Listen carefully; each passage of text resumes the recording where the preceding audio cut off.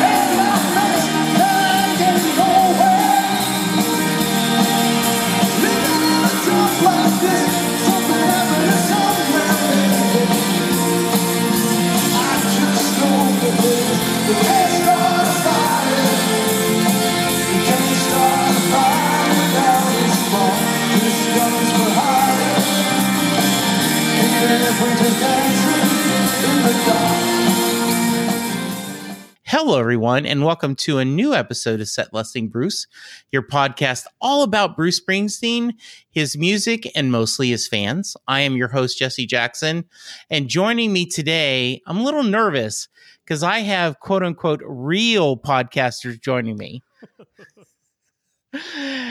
I have Brian and Bill from the Great Albums podcast. I keep wanting to call it the Great Album, but I guess that would be just a one and done podcast, correct? We only talk about Born to Run, and that's it. The Great Album podcast. Yeah, how many different ways can we talk about it? Why don't you introduce yourselves? We'll start with Bill. Sure. I'm Bill. I'm one of the hosts of the Great Album Pod. Yeah, I almost said it. The Great Albums podcast. I guess, do you want to know like my backstory or anything about me or what it is that I... What I usually tell people is think of this as your elevator pitch. Like, hi, I'm Jesse Jackson. I live in Dallas, Texas. I'm married, got a 27-year-old son, and I podcast way too much. Okay, so I'm Bill. I live in New Jersey, have a podcast. I do podcast too much. I spend way too much time working on it, but I love it. And each week we talk about a different album of music and what makes it great. And we have a conversation like fans do. It's not meant to be like a documentary series. It's meant to be fan appreciation. And so, yeah, I get together with Brian every week and talk about it. And it's a lot of fun. And I'm married as well. No kids, a couple of pets. Oh, nice. What kind of pets? I have a basset hound named Murray and a Maine Coon cat named Bam. Nice. We had a beagle for many, many years. So that's awesome. All right, Brian, how about yourself? I am Brian Erickson, and I also live in New Jersey. I am the co-host of the Great Albums podcast. Among several other things that keep me busy, I spend a lot of time spending a lot of time. Yes. And I am... Tell them about your music, Brian. There's a lot of it out there. I am in a band called the Paper Jets, and I play solo quite a bit. And I also play in the Paper Jets are like a rock band. I also play in a punk band called Finding Phoebus. I'm their bass player. But that's about all you need to know. Bill gave you the pitch for the podcast, which is why we're here. We're gonna just listeners, so you know, and we're going to kind of talk a little Bruce and do my normal music origin story with That's them. appropriate. And then we're going to talk a little about the podcast. So I'm excited about it. Cool. Yeah. So, and you both are musicians, Yes. correct? I am a frustrated high school chorus member, and I sang a lot at church when I grew up. So I have a little, just enough like to sing along in the car. That's all you need. Yeah, exactly. Hey, I always like to start with, because I find this interesting. Talk to me about growing up, and we'll start with Brian this time. What kind of music did your family listen to? Did you grow up, in a very rock and roll family, or like I tell the joke all the time? I grew up in Louisiana. My dad was in the Army. We moved around a lot, and we listened to both kinds of music, country and Western. Yeah. So, yeah. Shout out to the Blues Brothers. So, Brian, we'll start with you. How about your musical origin story? Well, it's funny you mentioned this, because I actually just I have a column for a local, like a culture blog, and I was just commissioned to write about like 10 favorite albums. So I just kind of went through like albums that I sort of grew up listening to, not just like straight favorites. So there was a lot of, and as I'm kind of reflecting on this, I was thinking about what my parents would listen to. And it wasn't, we were not like an artistic family. It was just, my mom was an accountant. My dad was a businessman. He was more Jagger than Dylan in his music taste. So it was, just kind of your standard like oldies and rock and roll and stuff. And every once in a while you get like Carole King or Barbra Streisand, or the Carpenters kind of slipped in there when, my mom got a chance at the record player. But, Rolling Stones, Jimmy Buffett, the Eagles, that sort of thing. I kind of came to music as a fan a little bit later, although I've come to appreciate all that stuff now, like my parents' music too. Brian, were you siblings? Yeah, I have siblings? A younger sister, 5 years younger than me.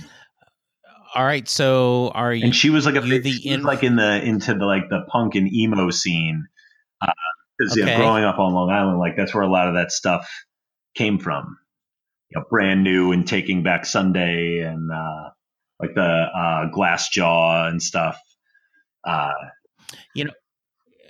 We have a theme here that a lot of people that join me, are, some of them are the older siblings, some are the younger sibling. And it's always interesting, were you influenced by your older siblings, or, did you rebel? And the same thing, like, you as the older sibling, you're kind of there as the influence. And so it's a little interesting that, she went such a cool, very, kick arse kind of way.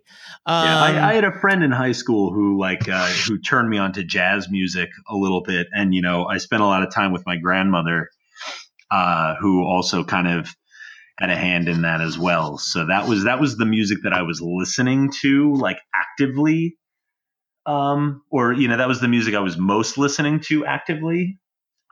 So my sister wasn't really into that. Bill, your turn. So my parents, they were both very like radio listeners. They weren't really kind of the collectors or anything like that. And my dad was kind of a rock guy from New Jersey. So, he liked whatever rock music was on the radio and when I'm growing up, we're talking about like late 80s into the mid 90s. So we're talking about like AC/DC, a little bit of the Rolling Stones, Aerosmith. Those are the bands that I remember him kind of being aware of. And then my mom was also a very radio listener. So it was just kind of like whatever like what kind of became like these kind of adult contemporary soft rock stations like a few years later, where they're playing like Phil Collins and Annie Lennox and things like that. That's what she would listen to, but neither one of them really like owned anything. And so the way that I got into music was kind of in my middle school years. I kind of found it myself because I also had a stepfather who he listened to like big band and swing and Sinatra, which I've come to appreciate later in life. And but when I was younger, I was like, that's not cool. You want to know what's cool? Alternative music and MTV. So then I just kind of found my way to that kind of stuff in my middle school years.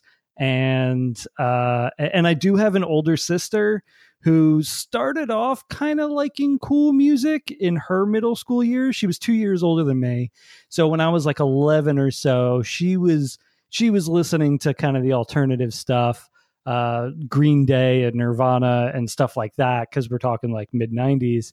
But then by the time that she hit high school in New Jersey, I'm not sure if you're aware of this, there is a large contingent of country listeners. And I mean like modern country pop listeners. Oh, really? Yes. You wouldn't think so because it's New Jersey, right? But Right. It is very much there is a very large piece of that, especially in the late 90s. We had something like 4 or 5 country stations on like just in the one region, which is nuts, considering, that we're New Jersey. Yeah. But you would think that it'd be, nothing but Springsteen and Bon Jovi all the time. But Right. And it's like we're a very cultured place with a lot of cool stuff coming from here, but there's also a contingent of just country listeners. So my sister fell into that, and I was kind of on my own to discover music. And so, I just kind of started nerding out about music over the years and developing my taste until I got to the point that I was a little bit of more like, oh, it's like I'm getting into the indie and alternative and that kind of stuff. And of course, Springsteen has been around. This is the unasked question, I'm sure, but when did Springsteen come into my life? That's coming. I lived in New Jersey, so basically. Yeah. I was born listening to Springsteen. Like, I don't remember the first time I heard Springsteen. He's probably one of the first rock artists that I was aware of. And it just always was kind of around. I can imagine. Roughly years you guys went to high school. Go ahead, Brian. Like 98 to 2001, or 97, 98 to 2000, 2001, if we're talking in school year terms. Yeah, I just was trying to get the era. Yeah, and I graduated in 2002. So these are some pretty lean years. This was like Secret Garden era. Yeah, Bruce. Like these are some lean years for the boss. Yes, on a side note, I want to do an episode, and get a couple of longtime Springsteen fans and talk about that dark time period. After he fired the E Street Band or dismissed them, and he went off and did this creative thing, and then did Human Touch and Lucky Town, and just there was years where you didn't really hear anything from him. I just think it would be interesting because there was no social media back then. And how, what was the thoughts? Did you feel, I just think that would be an interesting discussion. Did they think, he was never going to come back?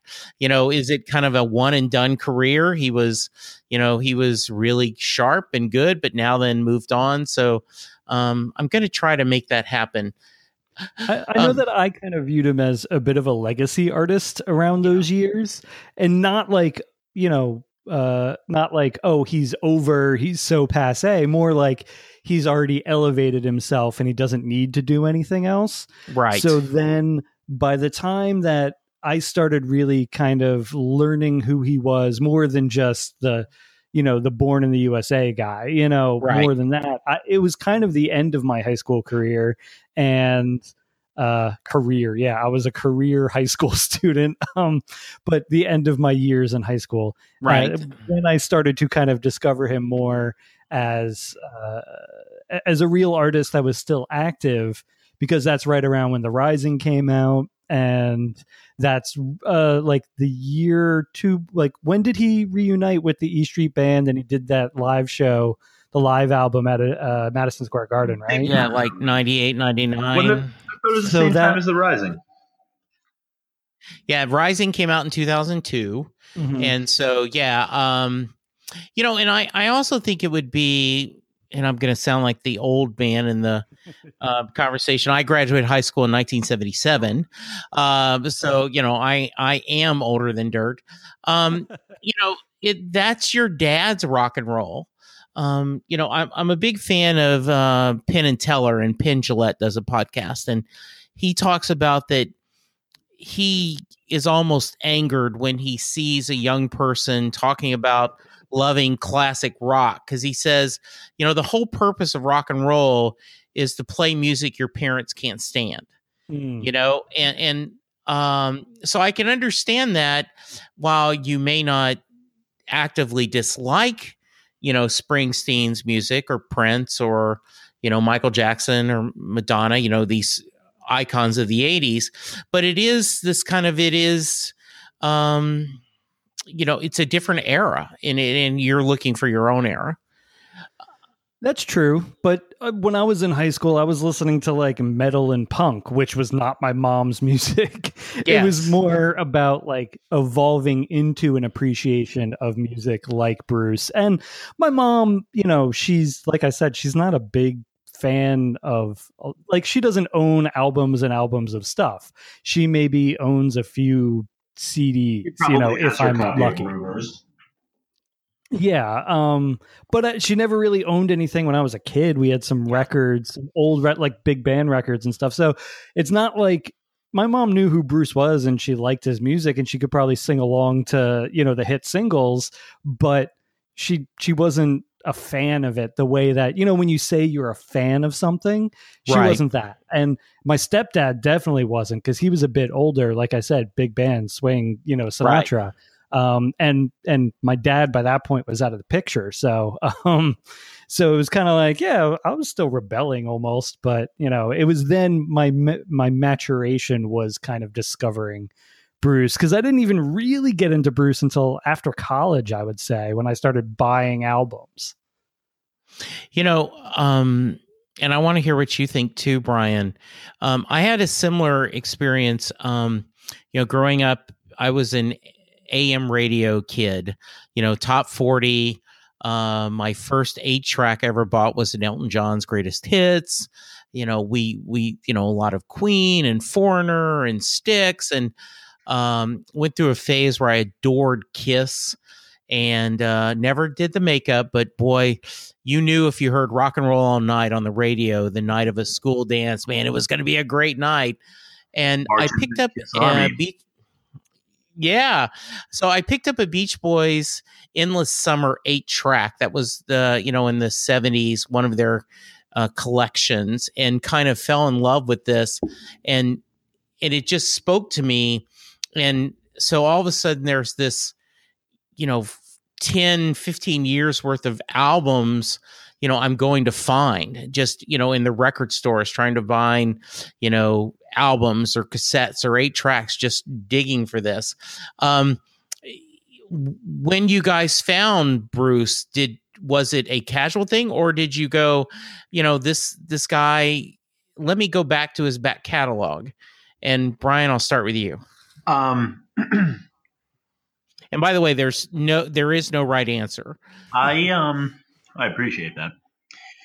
I probably really started getting into Bruce via the New York City band, the Hold Steady.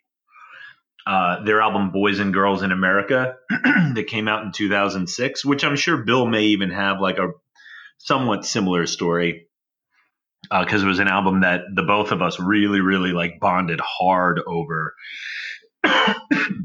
And Jesse, before your listeners write into you going like, how could he say such a thing? New York City via Minneapolis. Yes. Okay, no problem. Oh no, well, we have a music podcast, so we know if we say something, just kind of like true, but not the full story. People tend to make sure that we are corrected. So. Well, yes, that is my Springsteen brothers in podcast. JB and Rob do a Bruce Springsteen Sings the Alphabet, which, despite the name, isn't Bruce Springsteen just doing the ABC song. They are going through every Bruce Springsteen song in alphabetical order, talking about it. And they always make the joke basic facts, because we get it wrong. And yes, people are very quick to share like, hey, and you're like, okay. That is one of the reasons why I always have the editing button ready in case, one of us say, oh yeah, and when Steven Van Zandt was on the cover of Born to Run, you're like, what? So anyway, continue, Brian. Sorry. No, that's okay. So, listening to this album by the Hold Steady and, reading the glowing reviews and stuff, it was a lot of the reviews echoed or invoked early Bruce Springsteen, and with like the big rock and roll piano and things like that. And that's kind of when I found it, like around 2006. I didn't really like Bruce growing up, like, because I like growing up on Long Island, like he was not the big omnipresent guy that he is in New Jersey. We have Billy Joel for that, for those purposes. You darn right you do. Only the good die young. So, but I'm sorry. No, it's okay. So we had, so Bruce was just like another, I guess, to use Bill's term, like another legacy artist, like a guy that was just kind of on the radio once in a while, like a Tom Petty or a Beach Boys or whoever, just another band or guy on the radio. But after getting into the Hold Steady, I have, I went back and I got the Wild, the Innocent, the E Street Shuffle. That was the first one that I got, like that I bought. And, okay. Just kind of, I sort of liked his, rapid fire delivery. And I like the tight, either the tight looseness or the loose tightness of the band. And I really like the old drummer, Vinny Lopez, cause the songs were a little more swingy and stuff like that. And I don't know. I'm like, well, everybody knows Born in the USA and everybody knows Born to Run. So let me try and find something. I mean, that album has Rosalita on it. So it has a song people know, but it's just like top to bottom. It's not, one of his sort of ubiquitous records. It's not one of his bigger records. So that was kind of my first real active Bruce experience. And then, and that's kind of where that's where it got started for me. Was, for both of you, as you started listening, and once again, just to kind of give you a little background, I went through this fall, and I hope to do some more, is I found a couple of people that did not know Bruce music at all, specifically other podcasters. And, they like, I know the Born in the USA stuff, maybe Born to Run, maybe Thunder Road. And so I came up with 10 songs from his different career and we, in advance, I said, okay, here's the songs. We're going to discuss them. And the idea is, I don't care if you like them, I don't care if you hate them. The idea is just talk about it, because there's nothing worse than a podcast than someone going, it was okay. No. please. And so we've had some people that went, it was fun, Jesse, but he just isn't, use the cliche, my cup of tea. And others have said, I was really impressed with this. This is not the songs I expected of him. So I asked that to give you guys cover, even though I guess you're both living in Jersey. They take away your membership card if you don't like him. But as you started doing, did he hit a chord with you, or was just a guy? For me, he's more than just a guy, but there are people who are just positively obsessed, and I am not one of those. I can definitely, I don't know, if I never, I don't want to go with an extreme and say, well, if I never heard Bruce's music ever again, but if it was a while, I don't think any time in the past, at least 5 years, maybe 8 years, that I've just kind of woken up and said, you know what, I'm really going to put some Bruce on today. Yeah. And maybe that's more a symptom of, the stuff that I'd want to listen to, I kind of know. It's almost like, I heard some saying the Beatles are the best band I never listened to. It's like, if I want to listen to Darkness on the Edge of Town, if I want to listen to Candy's Room, I can just kind of, I can just sort of spin it in my brain. Yeah. And save my actual time for something else. It's just because he's so omnipresent. Yeah. I really like that, because for me, it was definitely growing up in New Jersey. Before I even really got into Bruce, I still knew 20 or 30 songs, Right. It wasn't I knew just Dancing in the Dark, the biggest hit or whatever. I knew a lot of stuff. That song is wonderful, by the way. It is. But I knew a ton of other stuff too. So it never felt like an imperative to get into his stuff. But once I started down the rabbit hole, and I'm still kind of traveling down it, I don't like binging artists. Okay. I like kind of coming to albums in my own time, because then they become more important to me. I know a lot of people, especially in the Spotify age, they can be like, oh, I want to start listening to Bruce. And they just spend a weekend just running through every single album. And they're like, I know everything about him now. I prefer to kind of go, no, you want to know what? I'm going to hold off on listening to this album until I find the right mood and energy for it, and then I'll give it a spin for a few weeks. You know what I mean? So yeah, I do. That's kind of cool. And it used to be more about let me walk through a record store and see what I see, and what speaks to me, I'll grab that, and I'll buy 3 or 4 albums, and that'll be my listening playlist for the next 4 to 6 weeks, until the next time I go back to the record store. But nowadays it's a little more roundabout than that, because it's so accessible. Right.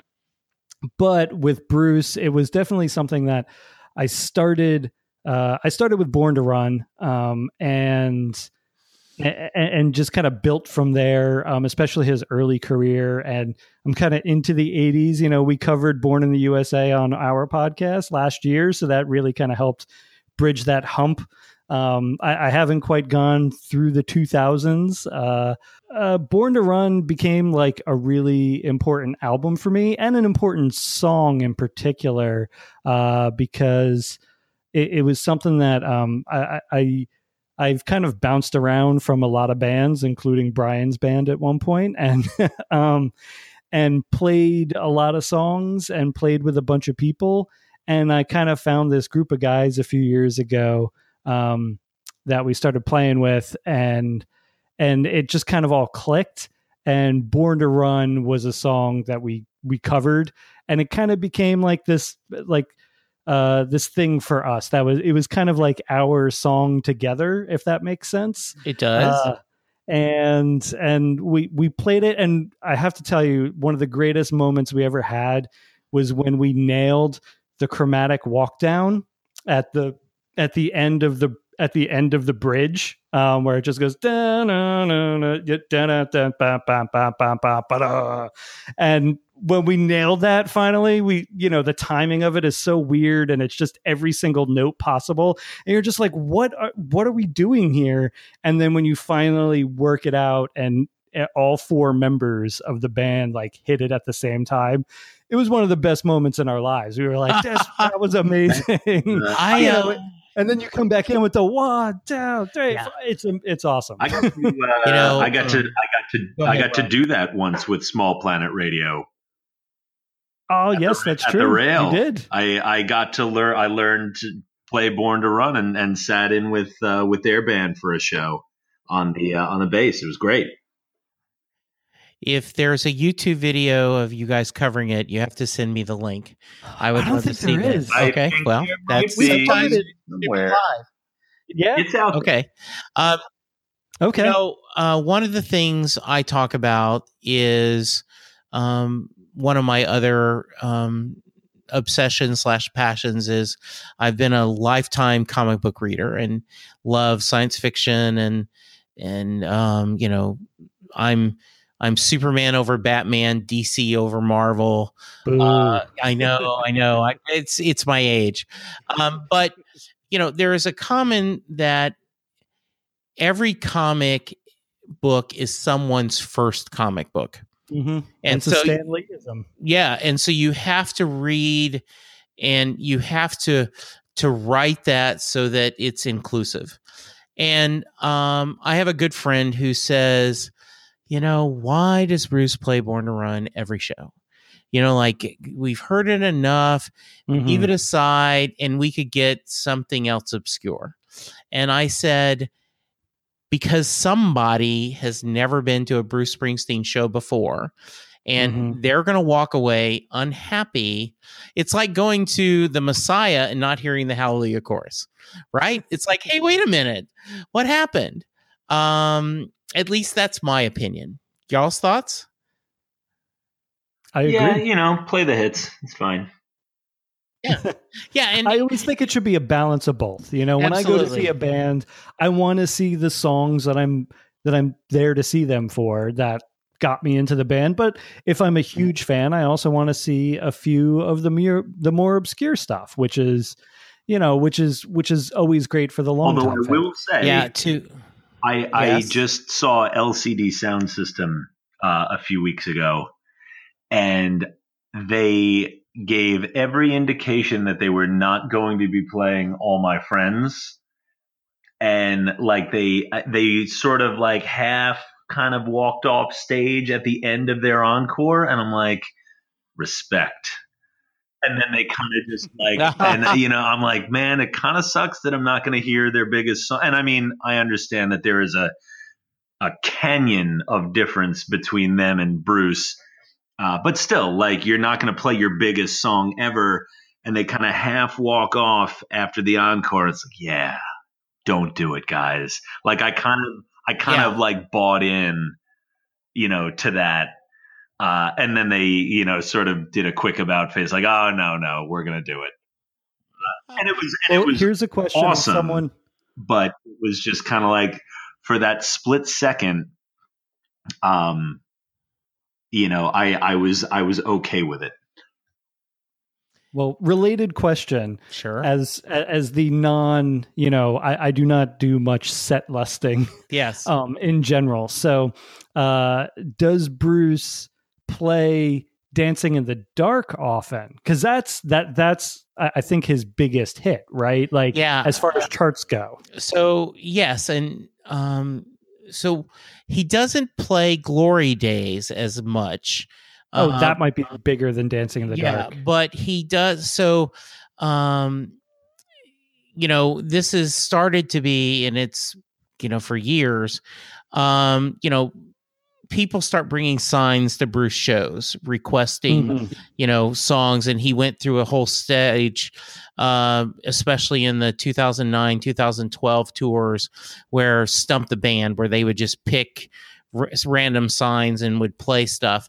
But there's always people, can I dance with the boss? And he always brings someone up on stage during Dancing in the Dark. Sometimes it's a grandmother. Sometimes it's a little kid. The Philly Elvis. There's a guy that was in an Elvis costume, and Bruce got him on stage once, and Bruce called him the Philly Elvis. And so now Nick has embraced that, as you would, right? Like, hey, yeah, Bruce called me the Philly Elvis, I'm going to embrace it. He had a sign, can I dance with Susie or can I dance with Patty? And so he plays that almost every show. And I always feel bad for Jake, who is Clarence Clemens' nephew, in case you two aren't aware. And he took Clarence's place in the E Street Band.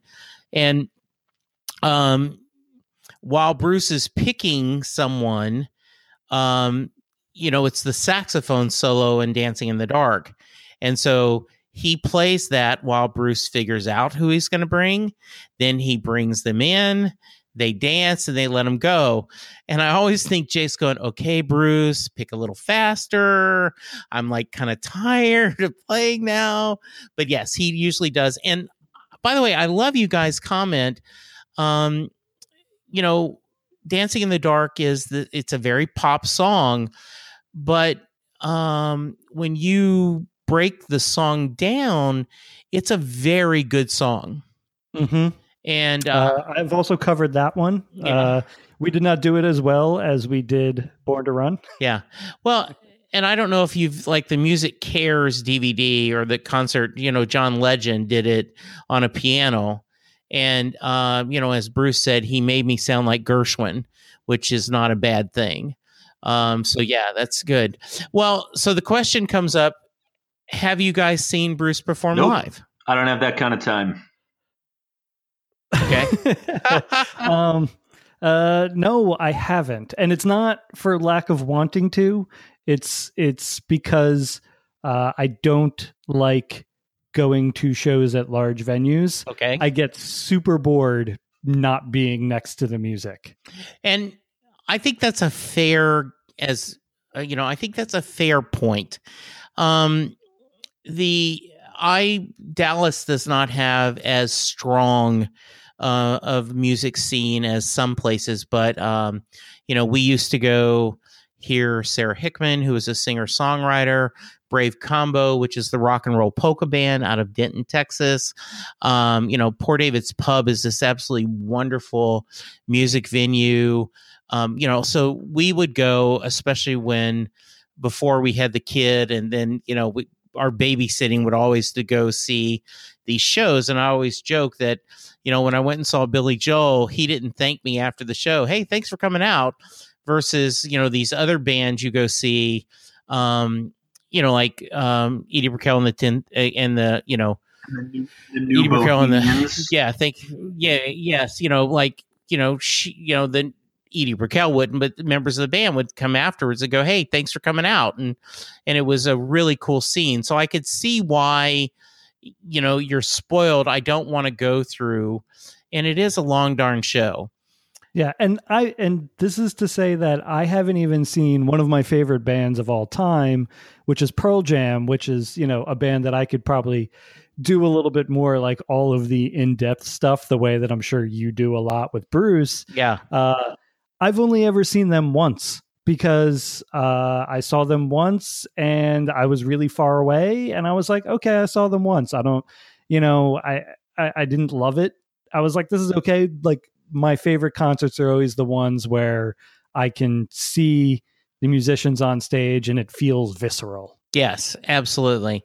Now, the a-hole in me will say, till you see Bruce, you don't get it. But I think that's kind of a cliche, and that's not true. I do feel that there are two kinds of people: the people that go see Bruce and go, "Wow, that was a long show," and the other people that go, "Oh my goodness, I want to go and see him every chance I get."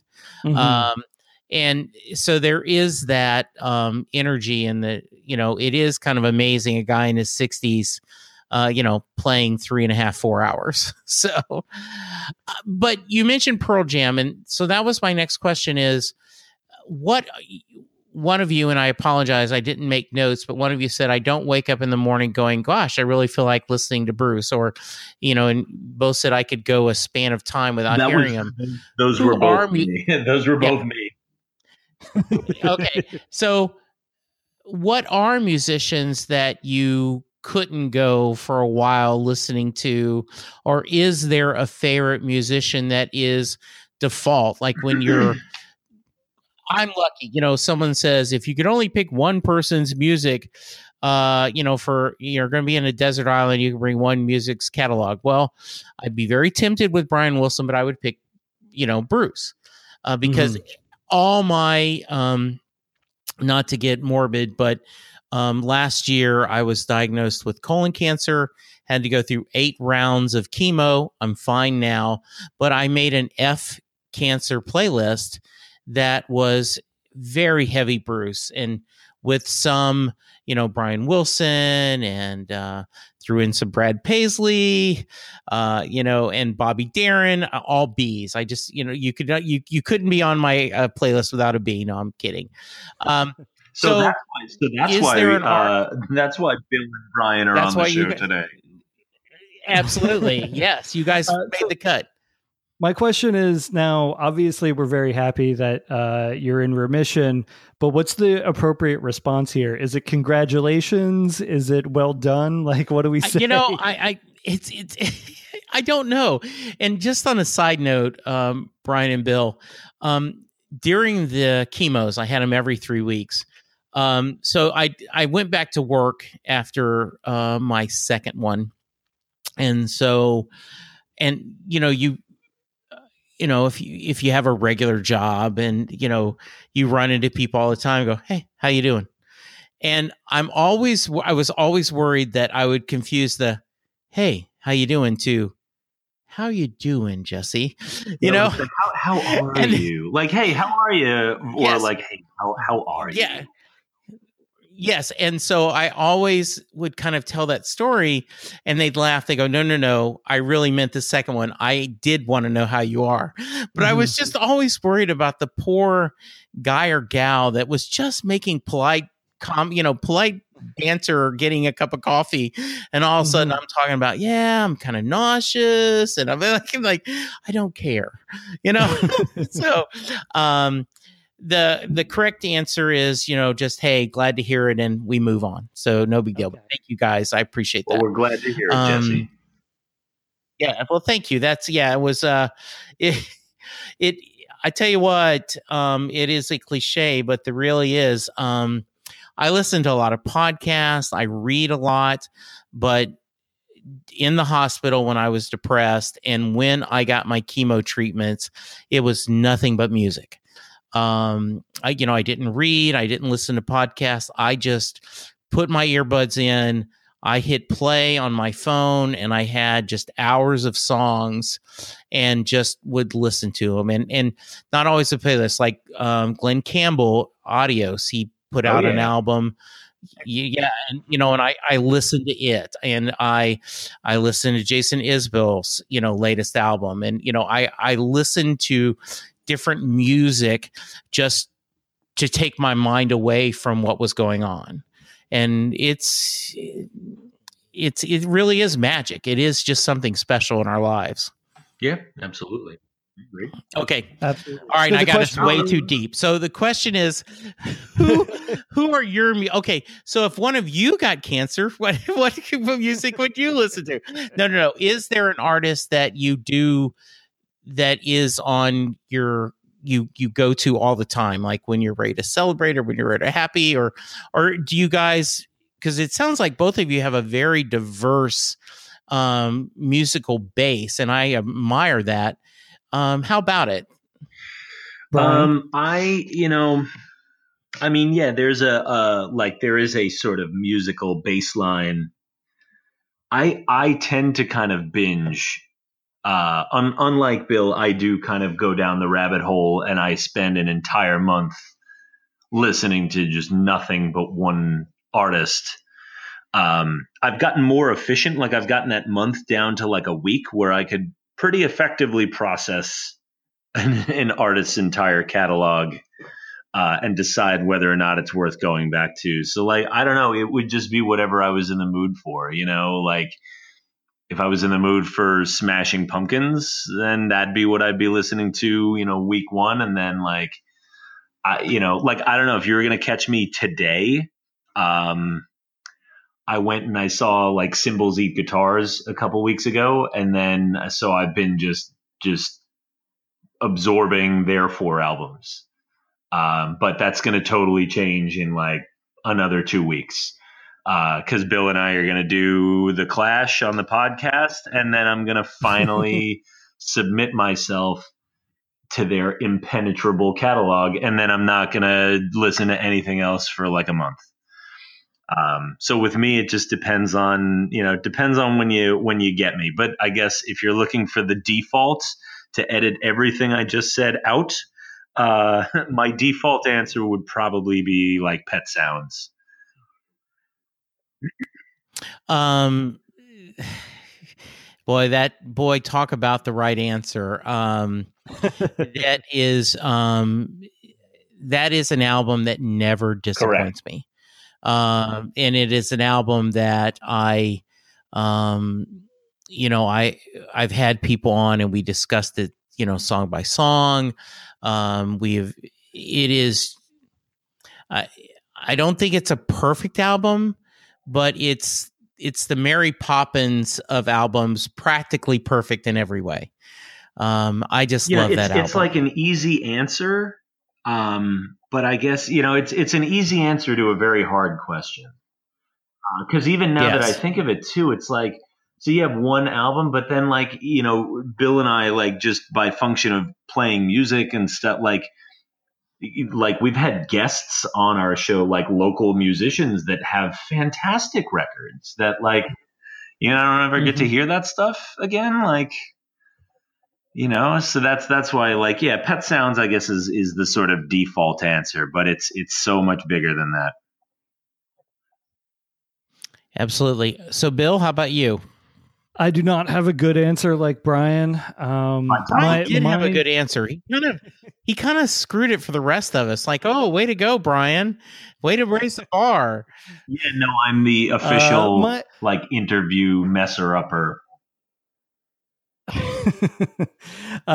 is why Bill usually does these by himself. I've only done a couple without you.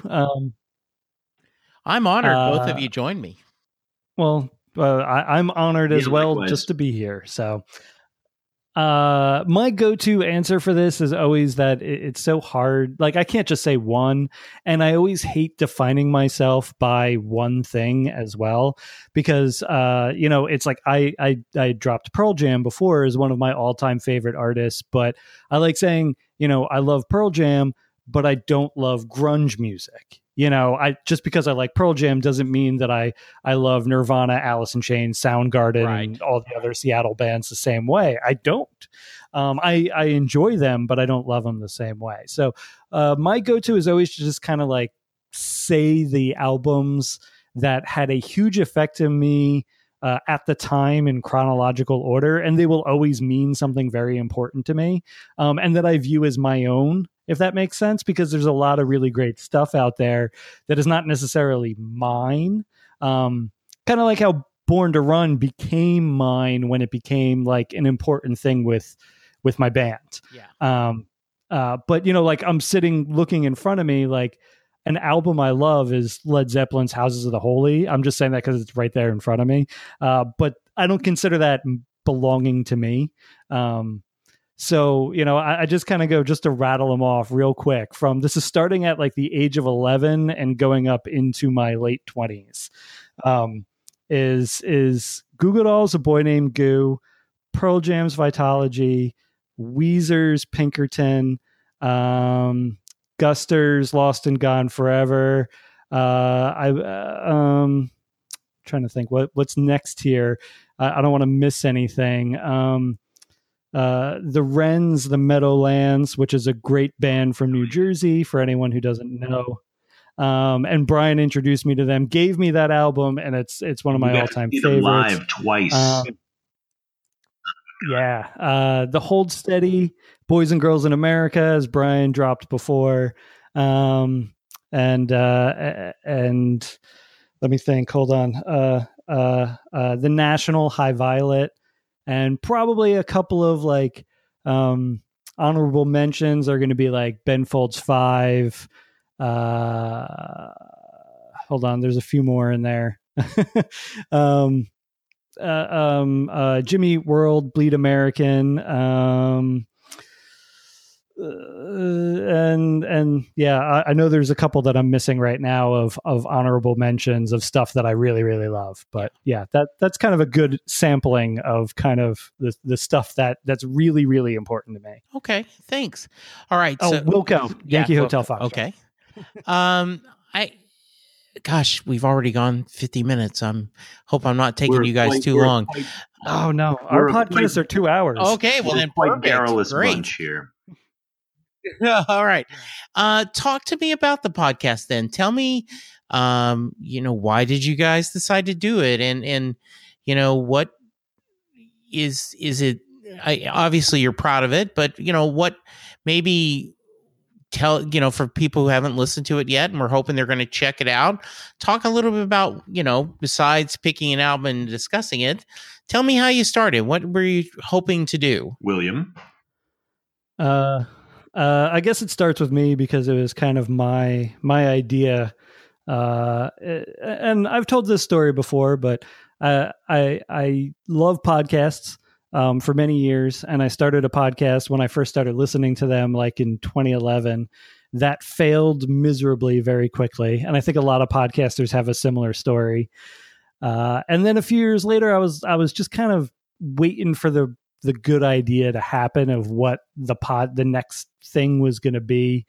And I was listening to, there's a podcast, You Talking U2 to Me, with Scott Aukerman and Adam Scott, where they just talk about U2. But they were going through the career of U2 basically album by album. And they're comedians, so they were doing a lot of tangents and a lot of jokes. But the thing that really intrigued me when I was listening was listening to them talk about how they got into the music, where they were when they first heard it, and then their thoughts on like the deep tracks on the albums. And I was like, wow. And they weren't being funny. Those were the moments that they were being really, really honest. And because nobody else had any other thoughts, like it wasn't a public thing. Their feelings on those deep tracks and their feelings of when they first heard the music, that wasn't a public thing. There were no jokes to be made. So they just said it and they were being super duper honest. And I was like, wow, that's really good right there. And I was like, that would make a really good podcast. Just getting people talking about their feelings and thoughts when their lives when they first heard music that they loved, and then doing track by track reviews where you get to those deep cuts that, that people don't really know, and you find like this special nugget of information that no one would have ever done, like in just like a Rolling Stone review or something like that. So I was like, that's a good idea for a podcast. And Brian and I have been friends since college. So we're talking about like 2002, since 2002. And we've played music together many times over the years. And we used to just spend our evenings in the dorm just sitting there, like putting albums on and talking about music. And I was like, he's the guy that I could have this conversation with week in and week out. So I asked him to do it. He said yes. And it's been like 3.5 years later that we've been doing this. And it's been awesome. Brian, do you have any insights that I missed? Oh man, sorry. No, I think you covered it quite well. Okay. Anything else you wanted to know about the podcast? Yeah, I have a few questions actually, Bill. You know, what's funny is I'm on your iTunes page, and I'm, clicking download. I'm like, Oh, we've done the two Borns as far as Bruce goes. We did Born to Run very early in the podcast, but it was still, I feel like it was a good conversation if memory serves correct. We were still getting our feet under us, but it was one of the first times that we had someone we didn't really know coming in as a guest, which was pretty cool. And that was a Christian somebody. Yeah. Christian Madera, Yeah. Now Kelly Madera, since he got married and they combined names. But he is a writer, director, and producer of a podcast called The Once and Future Nerd, which is a really cool, audio drama that if you like fantasy and stuff and a little bit of comedy and a little bit of social commentary, I highly recommend checking out. And then we also did Born in the USA. Last year, I guess. Yeah, and I'm just looking. You did a trilogy of Beach Boys Till I Die, Pet Sounds, and Beach Boys Forever. I'm just. You may have got if you look under your statistics, like, man, all of a sudden we're getting all these downloads from Texas. This is great. How do you guys pick what you're going to talk about? It's all up to the guest. Yeah, we kind of just find people, occasionally Brian and I'll do just an episode by ourselves, but we book guests and we ask them for a list of about 10 albums, because that's what we found is kind of the magic number of finding something that the guest loves and Brian and I feel like talking about too. It sounds kind of planned out, like, we know what's going to happen, but really it's by the seat of our pants. We just kind of go like, yeah, it just feels right. Whatever it is, whatever we see on the list. And we're like, that's the one that feels right. And then a few weeks later we talk about it. Very cool. So not to name names, but have you had guests that didn't work out? What, just like bad guests, just like crummy guests, or just... Yeah, or I guess a couple of other things. I've early in my podcast life on this one, I had a guest, and I'm like, so do you have any Bruce Springsteen songs that mean a lot to you? Oh, I sure do. And end of sentence. Yes. And I was so, this was like one of my first few podcasts, so I didn't have enough, I didn't talk about them before and like, hey, it's really important for you to give a little more. And so, and I was like, so what are they?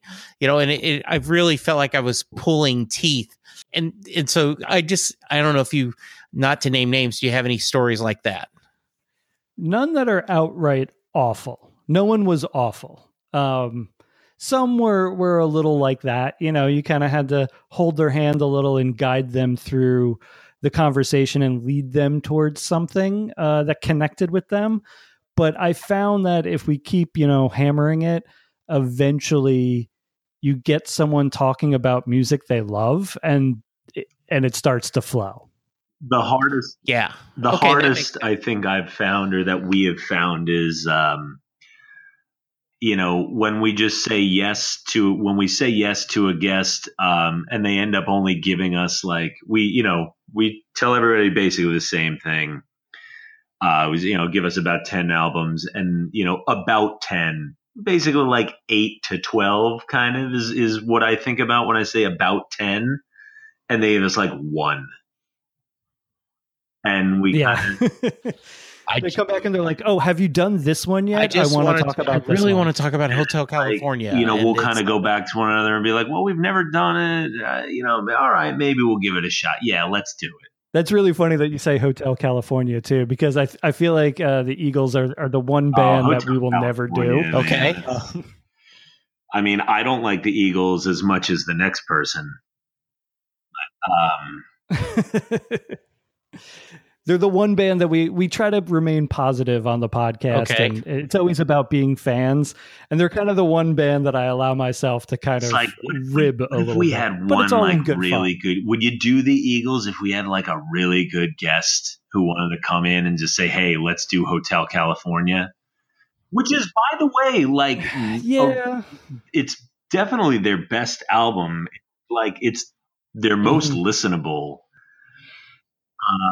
And it's because it's like Rumors, like all the songs. Like there's only 8 songs on it, Right. like 7 of them. So when going to high school in the 70s, the Eagles were a big player, and there was this kind of unspoken, you're either a Fleetwood Mac guy or an Eagles guy, and I was an Eagles guy. But and I think I'm a Fleetwood Mac guy. yeah, and I do think it's funny, the dude and talking about the Eagles suck, and so I get that. I know, and this is just my opinion. Yeah, I do not think that they are awful for other people. I think that they just, whatever they do does not connect with me in any way whatsoever. And that's just me. Well, so I get that because, and every time I bring this up, I get people explaining to me, it's the kind of, I don't like fruitcake. Well, that's because you've never had good fruitcake, So I am not a huge fan of. Yeah, I am not a big fan of Jungleland. I appreciate the fact that you've got the beautiful Clarence solo. I understand this epic tale and it's set in the night, but it's just, it doesn't speak to me emotionally. It's and so I just don't get why. Oh, he's doing Jungleland. I'm like, oh yeah, I guess, it's okay. And so I get that because, everyone has a different song that you get. And I get not getting the Eagles or, I know I have a couple friends who acknowledge the Beatles' greatness, but they just, they don't speak to them. They don't like their music. So yeah, I'm okay with that. It is funny though that I know that if I ever get invited, that I won't include Hotel California in my list. My worry would be, okay, can I pick 10 cool enough albums that you guys would be like, oh man, why did we invite this guy? Well, here's the thing. We have never gotten a list that we didn't want anything off of, I don't think. Okay. And it doesn't have to be cool. It just has to be interesting and good. And the thing that makes it good is someone's love for it, or the thing that makes it great. Because a lot of people they ask us, what makes it a great album? And to me, it's just someone's love for it. It doesn't have to be a canonized album. You know what I mean? Yes. Like these great classic, amazing albums that are on, the Billboard or the Rolling Stone Top 500 or, the VH1 best rock albums of all time list that they did, like back in the early 2000s, late 90s, whenever that was. It doesn't have to be on that list. I'm trying to think of some stuff that we have done that's not on that kind of stuff, but especially albums from the last 15 years, like punk bands and stuff like that, stuff that is more underground that people don't really know as well, and it doesn't even have to be critically acclaimed. We've done a couple that critics don't enjoy necessarily. They're like, it's good, but there's just, it has to just be, you have to really love it and be passionate about it. And that's what's important. Yeah. One of the things that led me to doing this podcast is on our network, there was an 80s reboot Overdrive podcast, and they just covered different things of the 80s. And the guy who hosted it reached out to me and said, hey, do you want to join me? We're going to pick our three favorite albums of the 80s.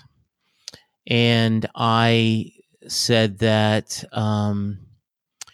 okay. And then, of course, me being me, I made rules, right? Like you couldn't pick a multiple album from the same artist. You had to pick different artists. And I also picked on, these are albums that are not necessarily albums that are critically acclaimed. These are albums that I routinely will pull the CD or the digital version and listen to it again. And as I was looking, I realized, wow, if I hadn't made that rule, Bruce released 4 albums during the 80s, and so you could have just done, a Bruce selection. And I ended up picking John Hyatt's Bring the Family, Brian Wilson's first solo album, and then Tunnel of Love from Springsteen, because those are 3 albums that I continually keep on rotation. And I'm not saying they're great albums, and I'm not saying, I think in a lot of ways, Brian's solo album could be overproduced and such, but it's an album that brought me happiness when it came out, and I tend to keep playing that. Then those are great albums, and you don't, I don't like to, well, no, I do like to canonize things. Sure. And I love the idea of the canon, but at the same time, I feel that we need to continue to discuss and reinvent the canon, and without people stepping outside the accepted, favorites of saying Tunnel of Love over Born in the USA, it's like, okay, good. We need people to reevaluate these kinds of things. Because otherwise we're only going to have the same couple dozen albums that everybody, lionizes. And it's like, no, we need stuff that is changing, and we need new voices, because, in 50 years, all the voices from 50 years ago are going to be dead. So nobody's going to care what they had to say anymore. Right. I absolutely agree. And I think that's an interesting discussion to have, and to have someone share. And one of the reasons why I love doing this podcast is, and I do what I call B-side episodes, where I will have someone who's passionate about Pearl Jam or, Hall and Oates. I forgot the Replacements. Yeah. Oh my God. Yeah. And that's the big one that I forgot. The Replacements, Let It Be. Sorry. Yeah, no. And so, I'll come in and have them share their passions. We had a great guest who just was, Kate Bush adored her music, and she shared, and the idea is you're passionate about it. And if it fits a need for you, and if it brings you happiness and joy, it's all great music. So yeah, this is great. Any final thoughts before we wrap it up? Though I now feel like we've done a mini episode after you guys have thrown down your 12-pounder. Hey, we do 2-hour episodes. It kind of just ends up being that way because we spend, 20 minutes just kind of talking about, getting to know the guest and talk about the album in general and how they got into it. And then once we get into that track by track review, that's when things, it's even if you spend 5 minutes on each song, and that's and it's a 12-track album, that's an hour right there. So, we kind of screwed ourselves with that. No, I think we have no choice but to go for 2 hours most of the time. I think that's a great idea. We've been, I've had guests join me, and we're going to try to make it through every one of Springsteen's albums, and we're ranking each song on the album from worst to first. And we do kind of back and forth, like, okay, what was your number 12? Well, here's my number 12. And we back and forth, and the diversity is pretty strange. And then, I'll have a guy tell a story. I'm like, okay, I now would bring this song higher because of your story. So, all right, exactly. Bill, Brian, this has been a blast. As I said, final thoughts, anything you want to share? And, I will say this in regard, taking this back to the fact that this is a Bruce Springsteen podcast. I will say this to Bruce's credit.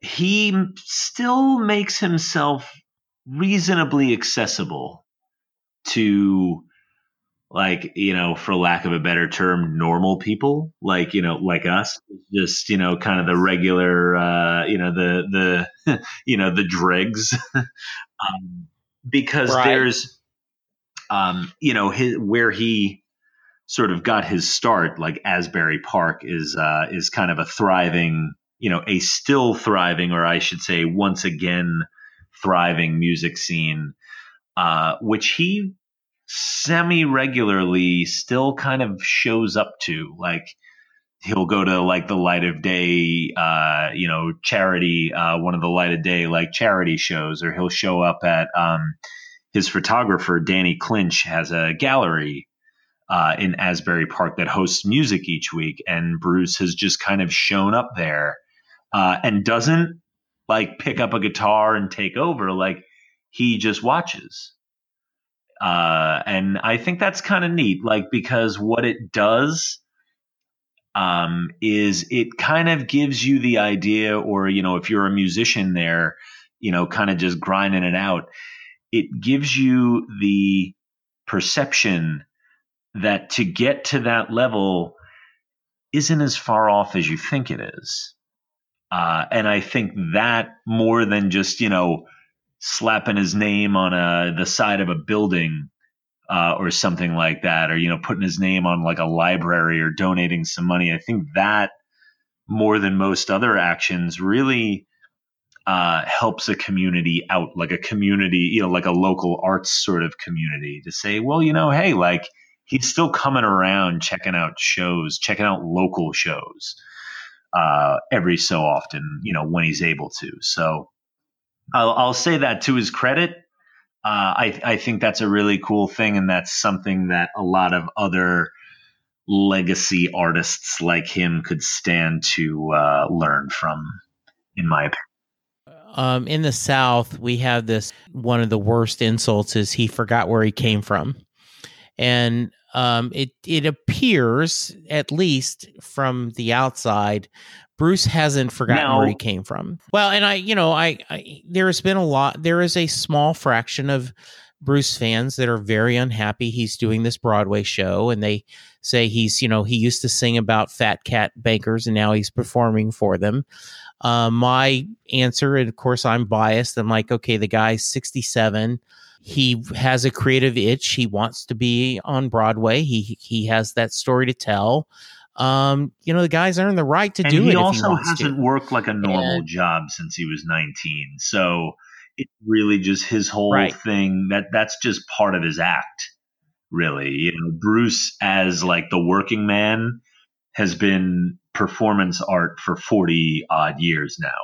So, I mean, also, it just would be next to impossible for him to just, like, go to a cafe in Asbury, pick up a guitar and play in a corner. Well, like, he couldn't do that at his level. Right. He had, like, this is his only option for that. And the other thing we talked about is I firmly believe that if you raised with the kind of poverty that he had, I don't think you forget that. And I also think that our artists have historically, put themselves in the position of speaking for, the underdogs or common man. And so, and trying to make a difference. So, yeah, I mean, and the other point is you can't water the pool. If the going rate for a high-end Broadway show or tickets for $700 or $800, that's the going rate. And so good for him that he's making $2.5 million a week. So my final thought, I wanted to piggyback a little bit on what Brian said about the local community and how he's still a part of it. And that's one thing we haven't really touched on, is the fact that, we're in New Jersey and we frequent Asbury Park, like, that's where we go to see shows. Right. And I grew up about 45 minutes south of Asbury, like a 45-minute drive south of Asbury Park. I didn't go there as a kid, but as a teenager, when I had a license, I started going there, started going to some of the clubs and stuff like the Stone Pony and other places that you guys have heard of, I'm sure. There is a kinship, and that's something that I've grown to appreciate in his music.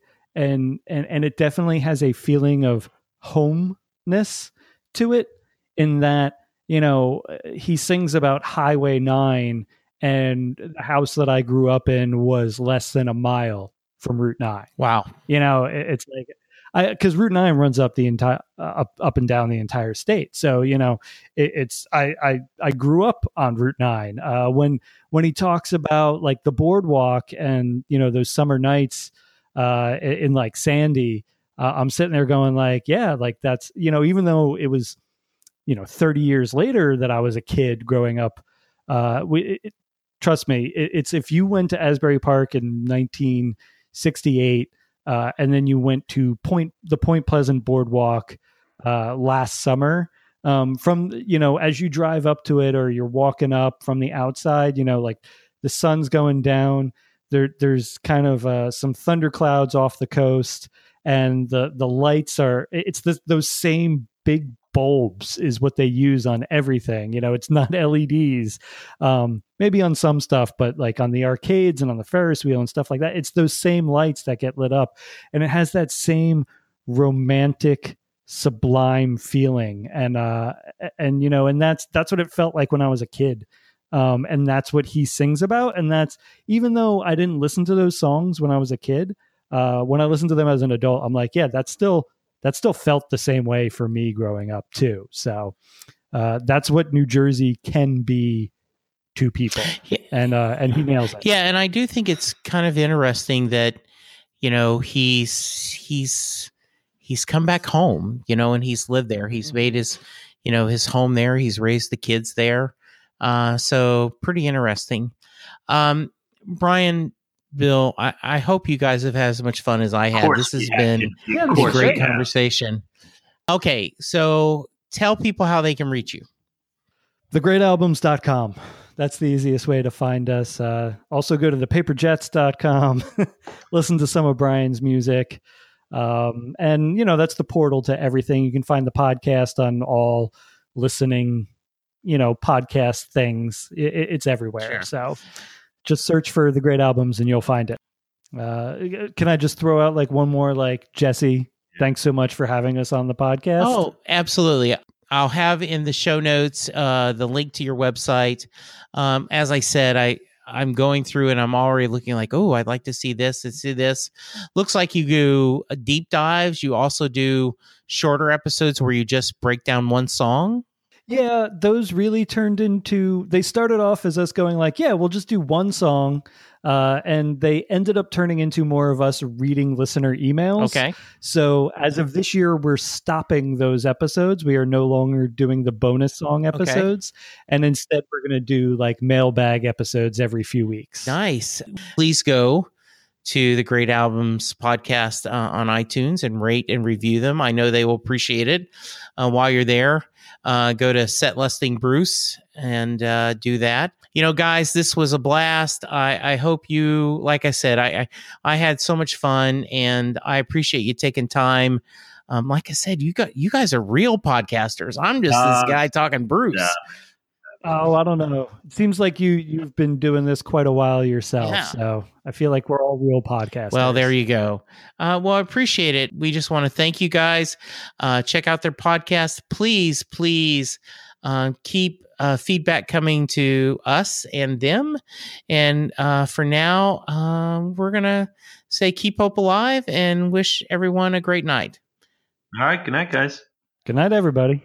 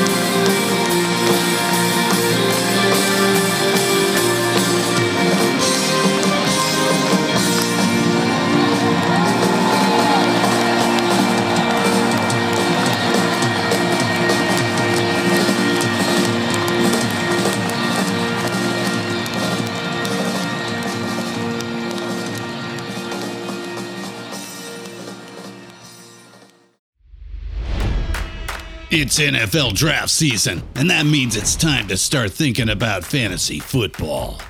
FantasyPoints.com features industry-leading experts and prognosticators using proprietary hand-charted data to help you score more fantasy points. FantasyPoints.com is the place to go for whatever kind of fantasy football you play. Whether you play fantasy football, daily fantasy sports, or do a little bit of everything, Fantasy Points has the meticulously researched content to guide you to victory.